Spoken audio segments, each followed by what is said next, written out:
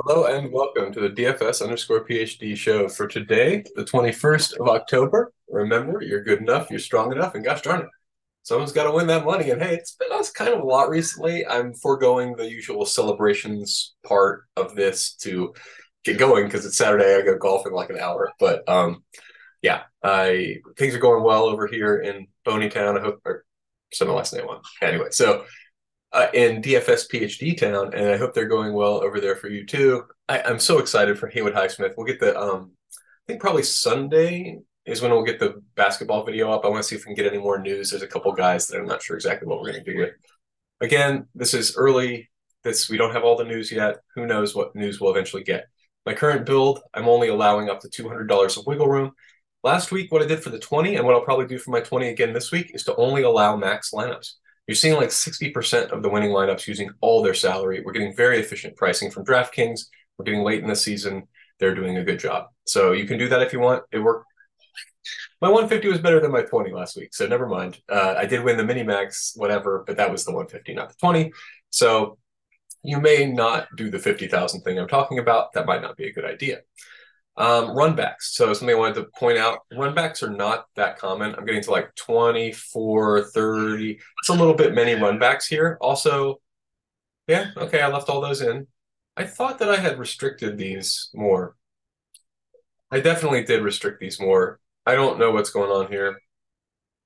Okay, well, I don't want all of these secondary. Maybe I'm thinking of college football or something. But I don't want quite so many second runbacks are not as common of a thing as people build them for. So you're in the wrong part of the optimal ownership thing if you're doing a bunch of runbacks. But I don't know. Let me have a look and see if I have any other takes on the slate at this point. I've done a little bit of tweaking. These are my quarterbacks: Mahomes, Wilson, Gino, Mayfield, Jordan Love, Lamar Jackson, PJ Walker, and Sam Howell. I think the only last two you can really have any qualms with. I don't understand 5.4% Lamar Jackson. Don't understand it. Don't get it at all. He's expensive. Anytime the only reason I can think of for a guy to be low owned is he's expensive, you jam the guy. That's the guy you jam. Same thing over here. You got Travis Kelce. What ownership is Travis Kelce at? Because here's a hint, not as high as it should be. Yeah, 20% or something. Let's see what he is in all slots. That might just be the tight end slot. I don't know how they do it. 21%. The only reason Travis Kelce is 21%, it's not people think that 21% of the time he's going to put up 30 or something, or 20, whatever it is. It's because they just don't have the salary for it. It's $8,000. So, just like I think with Kenneth Walker, people just, 33% is a lot. Never mind. That's what I would be expecting for Kelce, right? Like he's at least as good as Kenneth Walker. We all agree. He's only a little bit more expensive. So those are my guys. That you're definitely playing Kelce. I'm definitely jamming Walker. I'm getting to some more Jerome Ford than I probably will if we have other options open up. I think he's fine. Luke Musgrave, just like we're lacking in medium tight end options. Let me go over to the tight end. We've got high end options that are solid in Kelce and Andrews, and then we've got like I guess plays that you can play, but you're not going to feel good about. I always leave 2900s in the pool just because some people, like if you're sorting by just projection or whatever, you're not going to get to these guys. They're pretty low on the list. But, oh, Troutman as well. You can play Troutman. He's definitely in play at 2600 as well. That's cool. I didn't even notice him down there. So that's the exact reason these guys are in play. Because even players who are like spending 20, 30 minutes getting ready for a thing like this, they might miss him down there. He's not like a high end consideration, and he opens up a ton of more lineups with $2,600 salary. So yeah, whatever, he probably doesn't get there for us. But if he gets there, what, 5-10% of the time gets a touchdown or something, or two catches, whatever it is to make value at this level, he could get there just depending on what you think the other big. So we know the expensive guys are just expensive. We know the expensive guys on this slate are scoring points. So opening up $400 more, what does that do? It allows you more points. So if that difference between whatever, Musgrave and the other guy, the crappier guy at 2,600, is less than whatever difference in a $700 superstar you can get, Yeah, you're going to want to make that trade. So that's why I have to have him in the pool. It's not because I'm super into whatever bad tight end I just told you to play.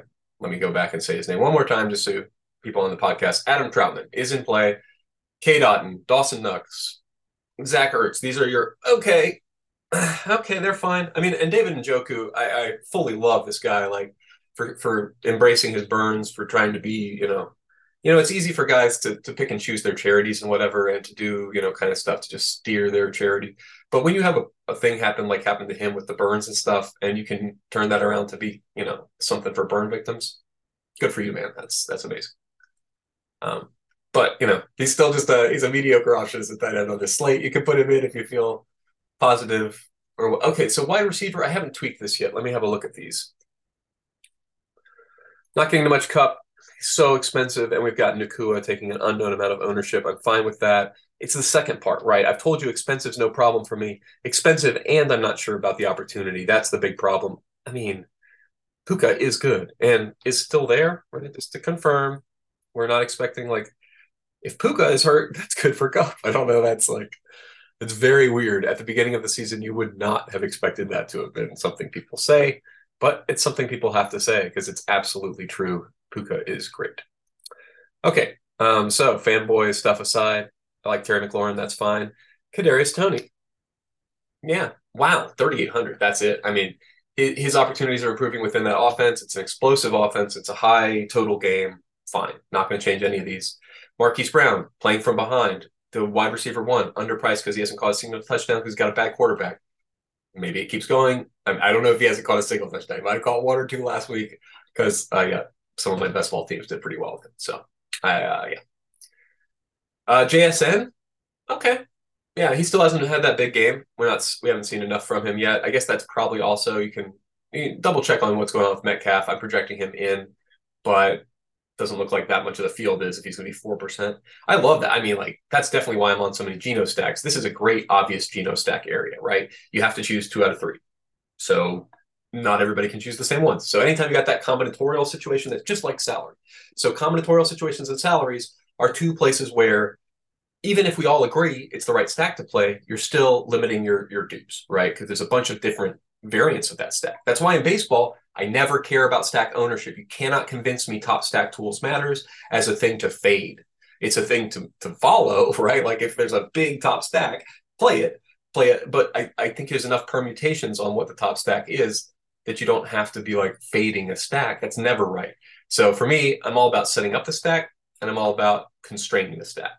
But yeah, stacks are what it's all about. This is football.